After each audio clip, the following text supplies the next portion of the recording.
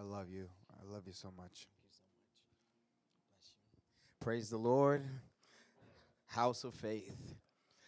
I was glad when they said unto me, let us go into the house of the Lord. And the good thing about where we live and how we live now is that we can make any place a house of the Lord when we show up. Because we are the house of the Lord. Amen.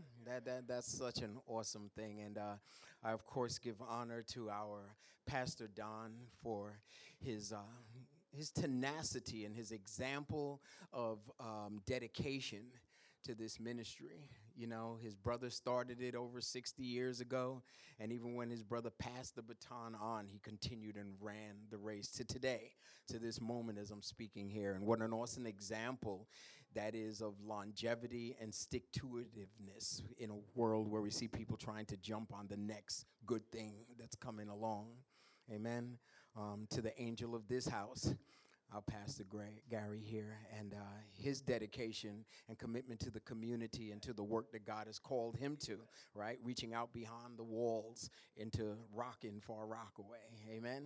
Hallelujah. To my dear Pastor Paul, my Pastor Will, my Pastor Charles, mentors, covering, guides, and a whole lot more that if I started that, that would be the sermon for today. I'm just really grateful for each and every man sitting in this room right now, in your respective places in my life, because you were meant to be in my life, and I was meant to be in yours for a time such as this. God ordered it. It's not by mistake. We have a divine appointment with one another. Amen? Amen. And as I was preparing my heart to hear what the Lord would have me say to you, almost 3 weeks now, he put a word in my spirit that's like a fire. Like it's like ready to explode in me. And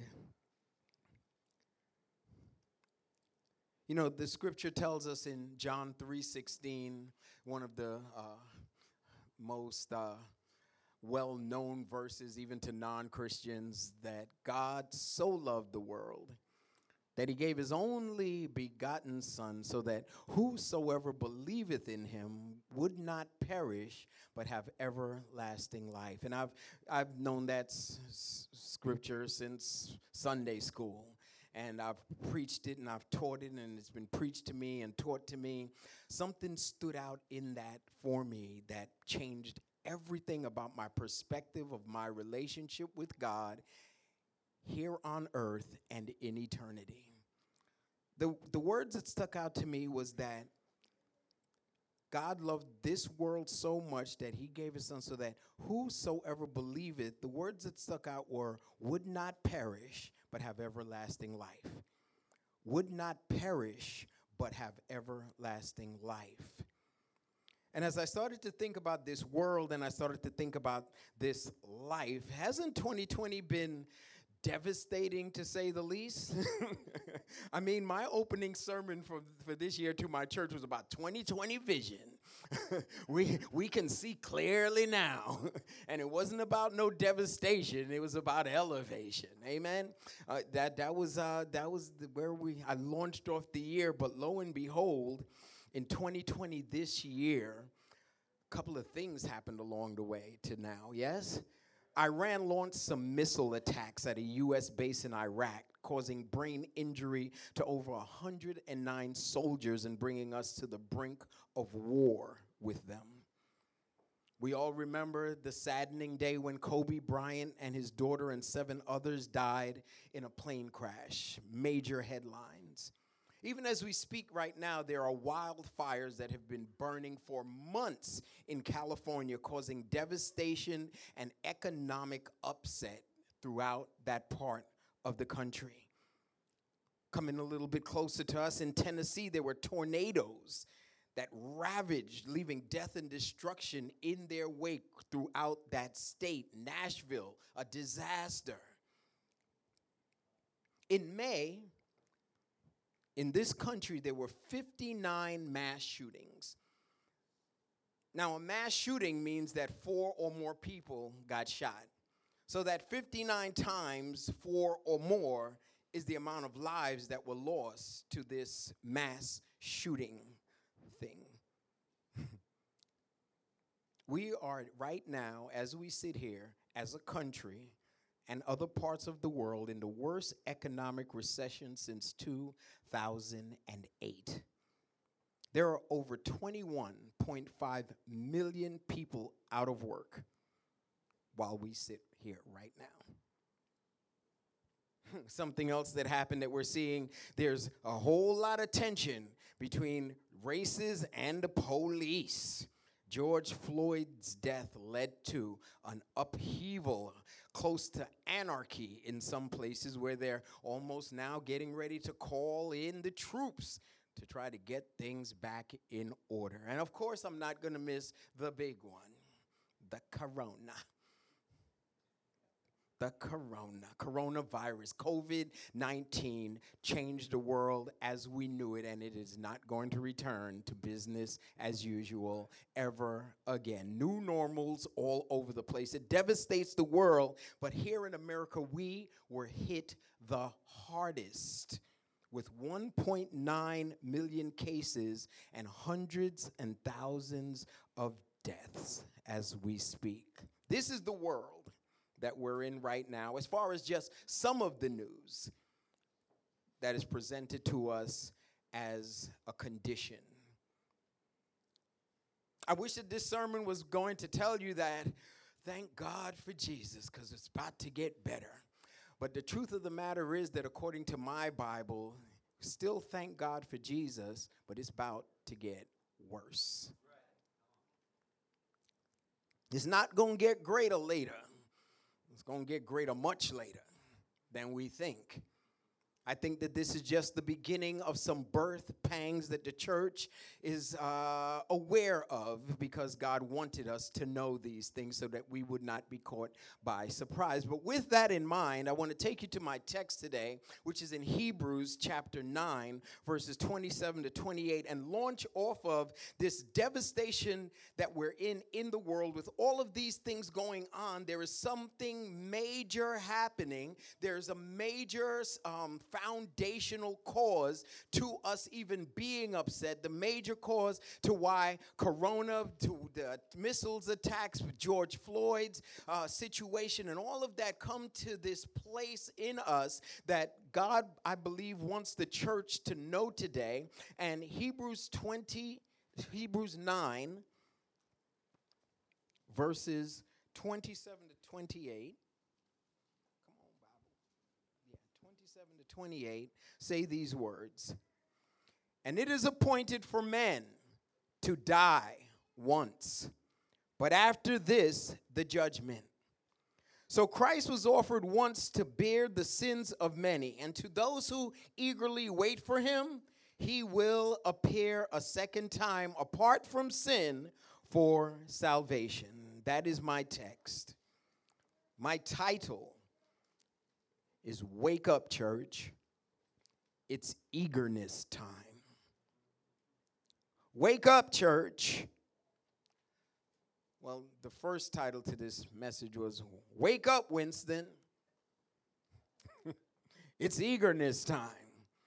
And after hearing that call, I now want to share the wealth of what God was telling me about when he gave this to me. Notice the structure of this sentence in the verse. It says, inasmuch as it is appointed unto men, so Christ also. The comparison is made between something we do, die, and later come into judgment, and something Christ does, die, and later come to save from judgment. There's a parallel between our experience and Christ. For every decisive experience that you have, like dying and facing God in judgment, the Son of God has a corresponding experience.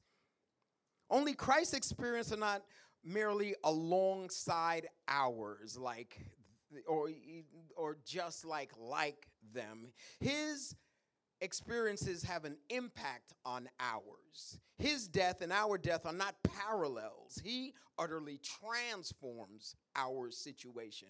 Our arrival at the judgment and his arrival at the judgment, they are not parallel, even though they are comparative. He rescues us. In other words, the parallel between our life and Christ's life is designed to show us how utterly dependent we are at every point of our life and how great he is to be there for us. Jesus is the strong and saving one, and we are the weak and desperate ones in need of a Savior. And so it's not accurate to say merely that we run the race and he runs the race, and just as we will cross the river, he will cross the river, and just as he will face the dragon and we will face the dragon. No, it's not like that. It's like this. We have to cross the river, yes, and he did too, but he died crossing the river to build a bridge for us to cross the river. And we have to face the dragon at the end, yes, and he will face it too. Only he will save us from the fiery breath of the dragon and bring us into the joy of eternal life. It's not parallel because we're not doing the same for him. His experience is doing something far greater for us. So the point of these two verses, I believe, is to get us to think of the big issues of our lives, like death and judgment. And then to help us to see that Christ has gone before us in these experiences specifically for a reason. And his experience of them is so powerful that when we have to walk through death and judgment, those experiences will be radically different because of Christ. We want to magnify Christ. And by that magnificence, unleash from this room today those within the sound of my voice, confident and courageous men and women of God in this world, to continue on to do the work we're assigned to for his glory. And the thing about it is that Christ's experience does prepare the way for us, doesn't it? Let's look at these things one at a time as they come out of the scripture. Verse 27 with me. And as so much as is appointed for men to die once. Now this is a rich sentence. God has been very merciful to say this to us. Listen to two things God means for us to hear in this portion of scripture, in this word. One is that all of us have an appointment with death. It is appointed for men to die. Who made this appointment with death? I didn't. There's some appointments that I do make that I don't like an appointment with the dentist or an appointment with my mechanic because of an emergency and it's going to cause me the pain or money. But I would never, if it was up to me, make an appointment with death and keep it. I wouldn't do it. I wouldn't do it. But who made it for me? The answer is God has made it for us. When Adam and Eve sinned, human death entered into the world, and God appointed the curse of death to every one of their ancestors, you and I. Romans 5:12 gives us the background. It says, through one man's sin entered into the world, and death through sin, and so death spread to all men because all sinned. That's what the scripture says, yes? God had warned of this, that it would happen, and he brought it to pass. So death is not an appointment that comes to us just by, natural processes, accidents and stuff. That would be far from the biblical view and perspective, as if the world just runs on its own without God's daily oversight, sovereignty, and guidance. No, our appointment with death comes not merely by natural processes, but at a divinely appointed moment. God plans our birthday and our death day. Born on date, die on date. Psalm 139:16 puts it like this. And in thy book, O God, they were all written, the days that were ordained for me, when as yet there was not one of them. A certain number of days are ordained for me by God. God sets this appointment, not Satan, not my enemy, not cancer, not corona. God. But not only that, God sees to it that we keep that appointment. He plans it and brings it to pass. You recall how Job said when his children were killed by all that was going on in their home at that time. He says, the Lord giveth and the Lord taketh away. But blessed be the name of the Lord. So the Lord makes the appointment. The Lord sees to it that death and us keep the appointment. And this is no like absurd, meaningless fatalism that I'm preaching here. This is not like a refried funeral sermon that I'm trying.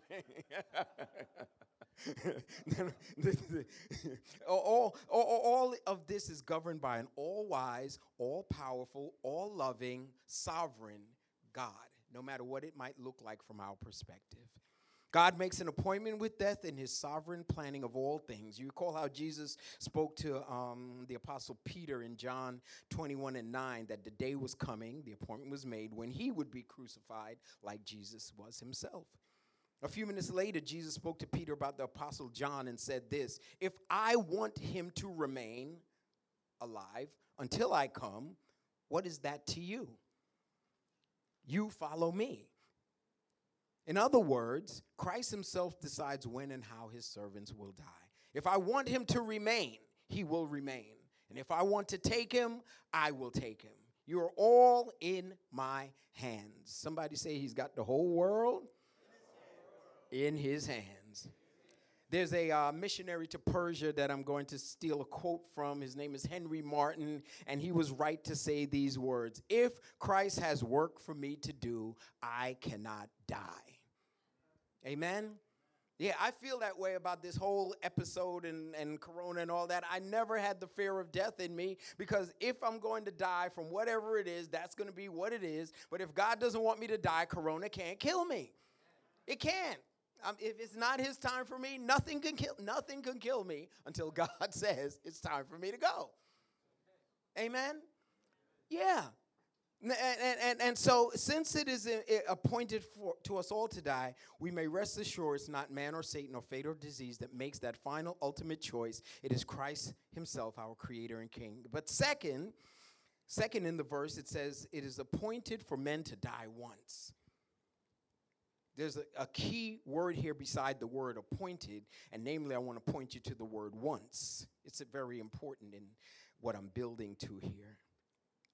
This means that anybody here who's got the misconception that there's such a thing as reincarnation, you are not the Terminator, you will not be back.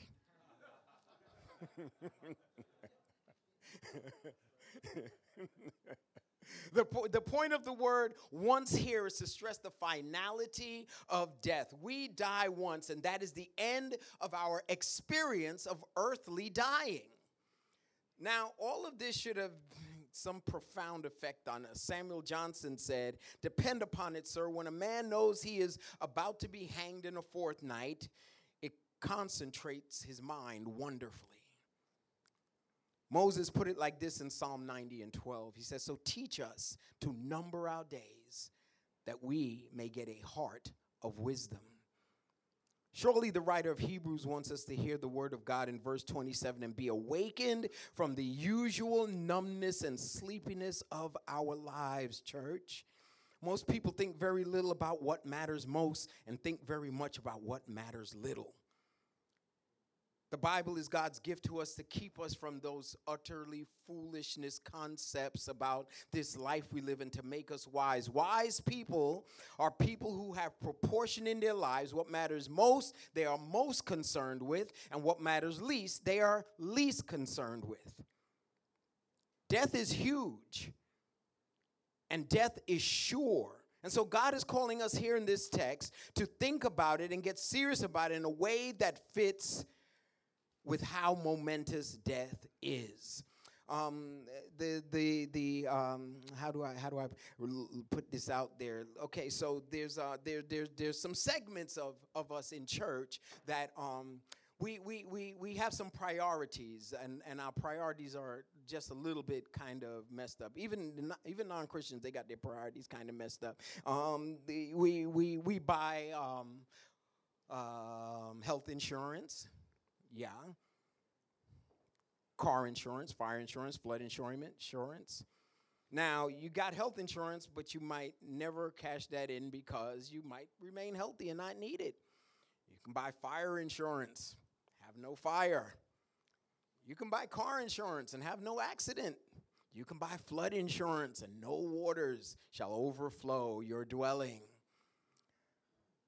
But I have found in a segment, at least where I have been acquainted to with the church, that when people die, all of a sudden we got to have a chicken fundraising dinner in order to bury them because they did not have any life insurance when death is for sure.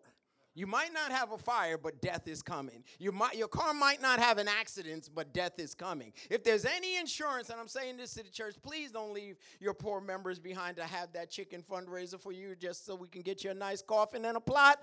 Get some life insurance and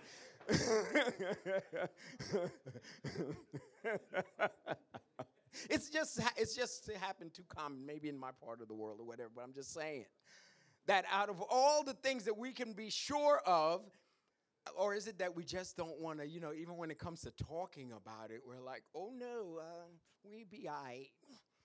You can just keep that insurance. We don't want to talk. We don't want to talk about making a will because we think we might make death come sooner. It's a problem with that. You see, listen to this. The next phrase is what gives death its greatest seriousness. Hebrews 9:27 says, it is appointed for men to die once, and after this, the judgment. Dun, dun, dun, dun, dun, dun, dun. The judgment. Death is not the end of our existence.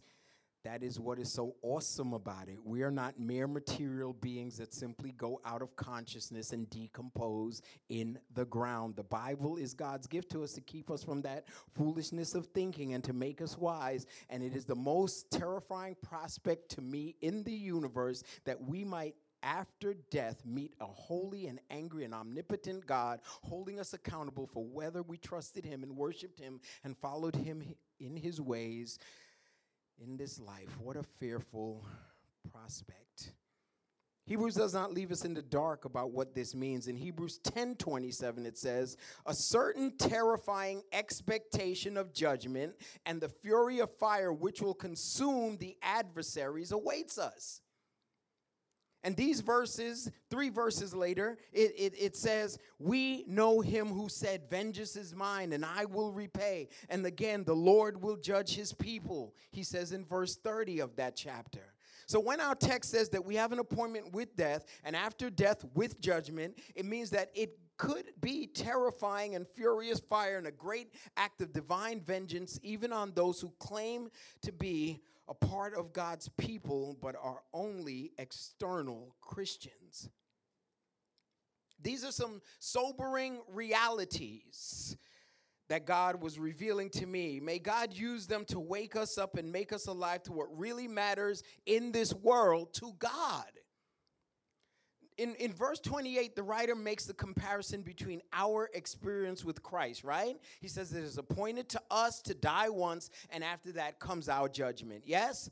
But what about Christ? It says, so Christ also, having been offered once to bear the sins of many, shall appear a second time for salvation without reference to sin to those who eagerly await him. Christ joins us in death and in judgment. Notice the great encouragement here, how Christ joins us in death and judgment. There is a parallel. He dies and he comes to the judgment, but the difference is infinite. Let me show you how. Verse 28 says that the death is an offering once to bear the sins of many. And we will see who the many are at the end of this verse. But the main thing to see is that the death of Jesus bears sins. Say that to your neighbor. The death of Jesus bears sins. Not just sins. The death of Jesus bears my sins. things. Yeah, it changes everything, everything, everything. You see, this is the heart of our Christian walk and the heart of the gospel and the heart of God's great work of redemption in the world. When Christ died, he bore sins. He took sins not his own. He suffered for sins that others had done so that they could be free from sin's death grip. Yeah, look back at verse 26. The last line says, he has been manifested at the end of the ages to put away sin by the sacrifice of himself. So verse 28 says that he bore the sins of many, and verse 26 says that the effect of this is that he put away sin. This is the answer to the greatest problem in our life. Whether you feel it's a main problem or not, there's an answer to how we can get right with God in spite of being sinners. The answer is that Christ's death is an offering to bear the sins of many. I know you thought it was going to be all bad news. It ain't all bad news. I got some good news in here, too.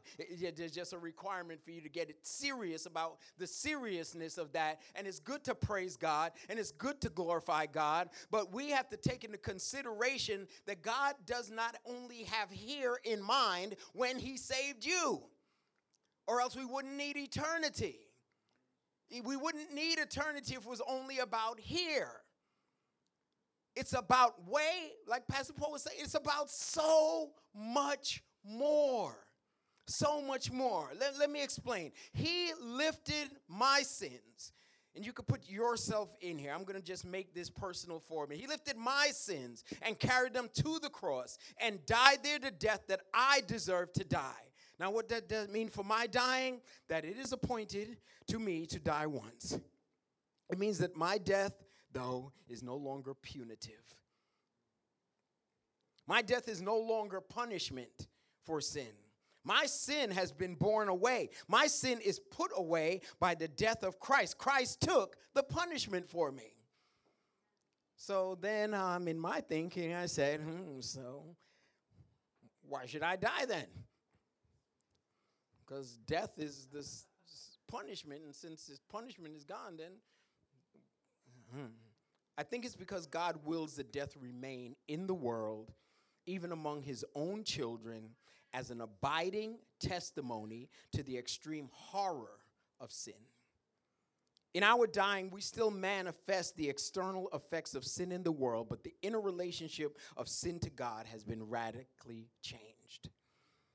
The death of God's children is not wrath against them. Paul cries out in 1 Corinthians 15, 55 and 57. He says, "O death, where is your victory? O death, where is your sting? The sting of death is sin, and the power of sin is the law. But thanks be to God who gives us the victory through our Lord Jesus Christ." In other words, the sting is removed because the death of Christ satisfied the law's demand and set us free from condemnation. Romans 8:1, one of my favorite verses, says, "There is now, therefore, no condemnation for those that are in Christ Jesus." Amen? None. No means no. That is what the next phrase means. Christ also, having been offered once to bear the sins of many, shall appear a second time for salvation without reference to sin. There are two great truths here. One is the first coming of Christ, and his offering to bear the sins of many was completely sufficient. Jesus paid it all. When he said, "It is finished," finished it is. Nothing left to do here.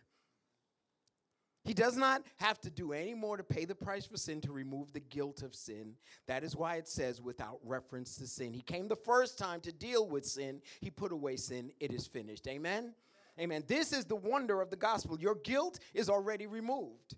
That much of the end time salvation is past and done, completed. Once for all, at the end of the ages, the great salvation has happened. It cannot be improved upon. Nothing we could do in the flesh can make us more saved than the salvation that Jesus Christ gave us through his finished work on the cross on our behalf. Amen? Yeah. There's more. There's a second truth. We had to face the issue of death, so Christ faced death and bore the guilt and punishment for us. Now we must face judgment, so Christ comes a second time for us. This time not to deal with sin, but to save us from judgment.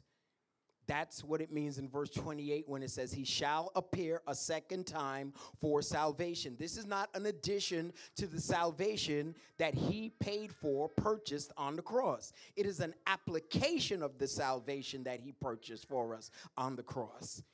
And this is what Christ brought in his death. In other words, Christ died to bear our sin and to free us from condemnation. And the application of this asbestos shield he gives us in the fury of fire which will consume the adversaries, that is what's exactly what Paul said in Romans 5:9-10.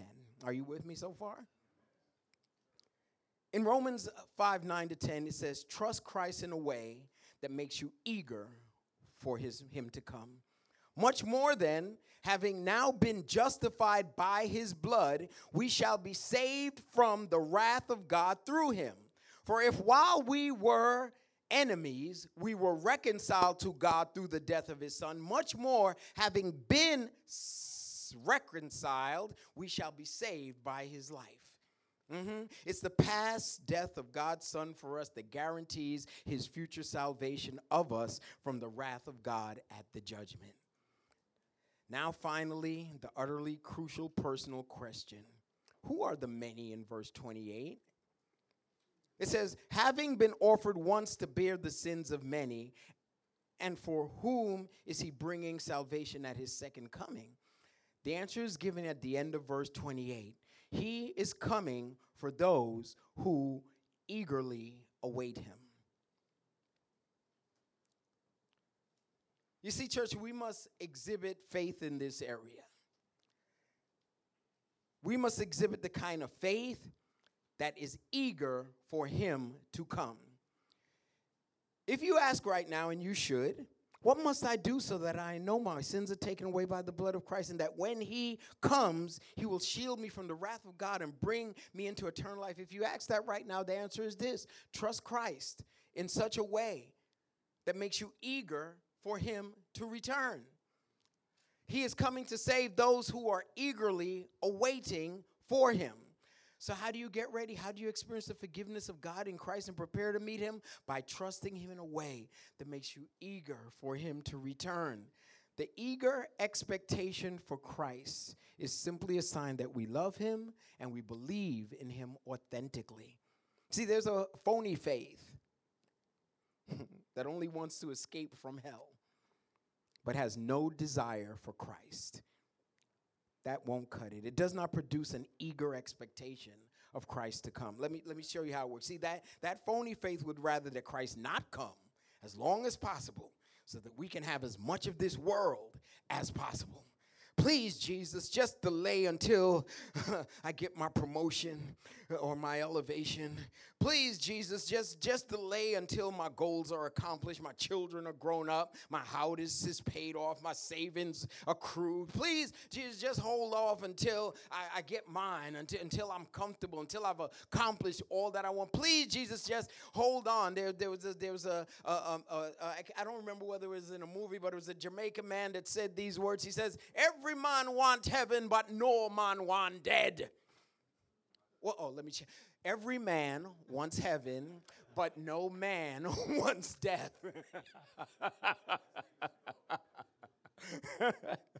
Every man want heaven, but no man want dead.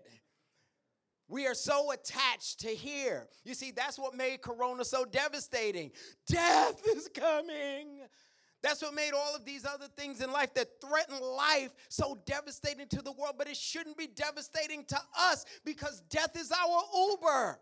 Death is our ride. Death doesn't mean the same thing to us as it means to those that are without Christ. And one of the major ways that we show them the great glory of God in us is that when we face death, we don't face death with fear or timidity. When we face death with a great eagerness and expectation because we're waiting for his to come. There's nothing on this earth that is going to be more satisfying than the day I stand in front of Jesus and say, there you are, because not only will I see him, I will be like him. No, it's the truth. You see what I'm saying? We're holding on to the wrong piece of this transaction thing here. We're looking for gifts and we're looking for blessings like here. The greatest blessing is in front of us, and death is the Uber that takes us for that ride. And as we see people coming together and social distancing and masking up and washing up the hands to avoid death, that's a great opportunity for us at the church to speak to this thing and say, I know a way that you don't have to be, you got to be precautious because you don't want to just, I'm going to die and say, no, we're not talking about that. He said, be wise in this. But I'm talking about that we have an open door, an opportunity to talk about one of the most feared, most devastating priorities in this life, and that is to get people to get ready for when death does knock on their door, to welcome it because they're walking into the arms of the Lord and Savior, Jesus Christ. Amen?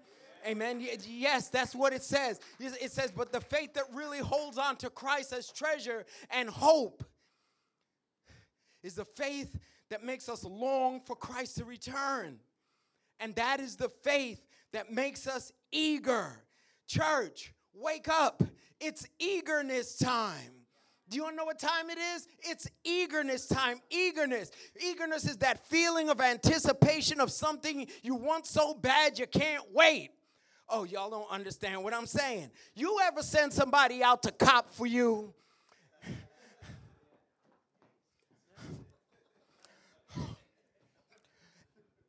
And you can't wait till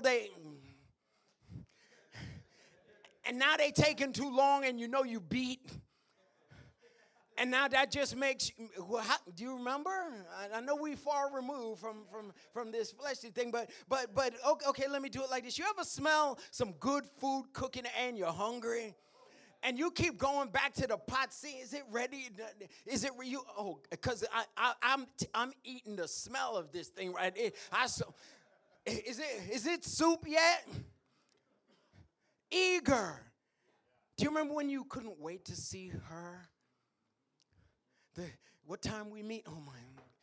It's only every minute seems like an hour. Every minute seems like an hour. I just can't wait. I can't wait. I can't wait to be with the one I love. I can't wait because there's no better place to be.